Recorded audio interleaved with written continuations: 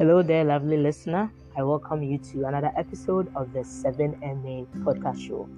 In the previous episode, I said I was going to talk about mental slavery in the next episode, and that's just what I'm going to do today. I asked a very simple question on Twitter. What's your thoughts on mental slavery? And I got very interesting comments from some people, and I'm going to read them and share them with you. The first comment was from Saleh Abdul Mumin. Alhaji, I send my greetings. He said, in my opinion, I believe humans must read wide to avoid any form of mental slavery. I don't succumb to any form of mental slavery.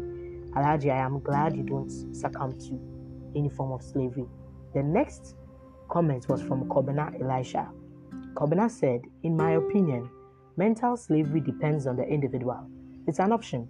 For me, I don't succumb to any form of psychological slavery. Good.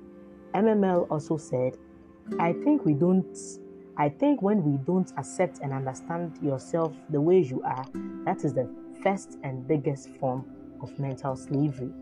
Shadows said, Shadows, shout outs to you. I think that it is the worst prison that you can be in terms of thinking negatively. In a physical prison, you are restricted within a particular space. But with mental prison, it is with you everywhere you go. I agree with you to a very large extent. Shadows said again that I also think that we have to analyze everything we hear, to be curious and investigate. We cannot always accept everything that we hear. That is the trick constantly being rolled out by politicians to gain votes and win elections. Thank you very much, guys, for your comments. So let's get straight into it. What is mental slavery? In my opinion, mental slavery is when an individual's thinking ability is restricted by another person's thinking ability being forced on them one way or the other. It can also be when a thinking ability or right is restricted, but by some values and principles. When a child is born, the society plays a very important role in programming the child as to how the child should think and behave. So pretty similar to what I discussed with Kiki last year on whether or not the society determines right and wrong. It's the same situation. When a child is born, the child is taught to think, if I should put it that way, and behave based on the society. So I think the society plays a very important role when it comes to mental slavery, since it has great power on how an individual thinks and behaves. So to me, whether one likes it or not, your environment would end up shaping how you think, how you do things, whether you think some things are right or wrong, fair, unfair, just or not just. A child cannot determine where he or she is born, or to which parent it is born to, or into which society it finds itself.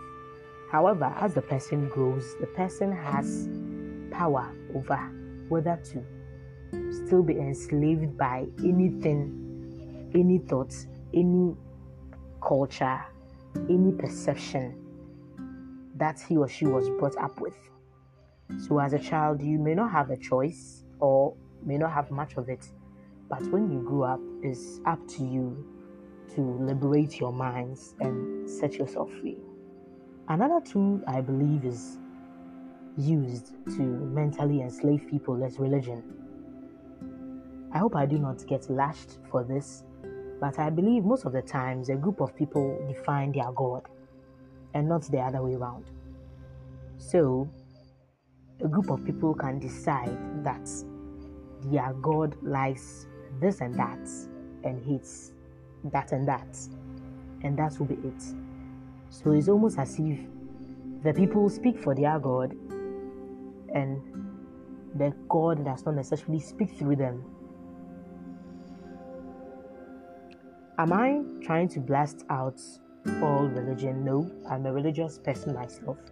But I just want to elaborate on how a tool like religion can be used to mentally enslave people. Most of the times, if a god of any religion says this, or says a particular thing is right, people would follow it regardless of whether it is indeed right, fair, or just. There are so many situations whereby religious practices or even commands are inhuman and unfair. But since it is rooted in religion, people would not apply the power of common sense, but would insist on doing it because a certain God said so. That is also a form of mental slavery. Another tool of mental slavery I think is used to enslave a lot of people is the theory of politics. Be it national politics, students' politics, even a club, etc. Some people are able to propagate some ideas, therefore enslaving people to be party loyalists and even tribal bigots that no matter what, they still stick to a particular group of people or movement and would not think about some actions, whether they are right or wrong, fair, unfair, just or unjust. They would follow it just because a particular political party or a particular movement moves in that direction. So that's a bit on mental slavery. As I start a whole chapter on this issue, I'll be going into all these various tools and why I think it's very dangerous, and each individual should fight any form of slavery from all these directions. Be it slavery from the entire society as a whole, slavery from religion, and also from political parties, movements, etc.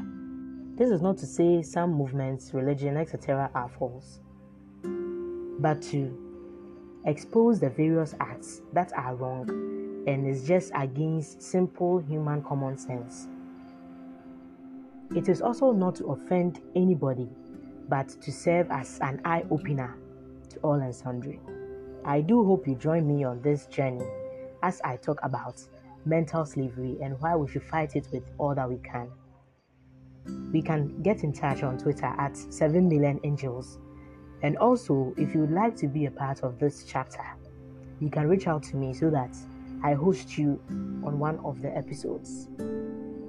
Before I end for today, I'd like to reinstate what Shadow said, that when it comes to physical prison, you are restricted within a certain space, but mental slavery is with you everywhere you go. No matter the region, continent, or even universe you find yourself, whatever that enslaves your mind will continue to enslave it until you set yourself free. Therefore, mental slavery is a very serious issue that we need to address and be bold about it, no matter where it comes from, because the society has suffered from the effect of this kind of slavery. Most of the inhumane and bad practices are rooted in mental slavery and a group of people's inability to think straight as a result of some concepts they might have adopted whilst growing up, ranging from pedophilia, rape, gender and sexual discrimination, etc. All these things are rooted in some group of people being enslaved mentally by some principles, some values, and some way of thinking.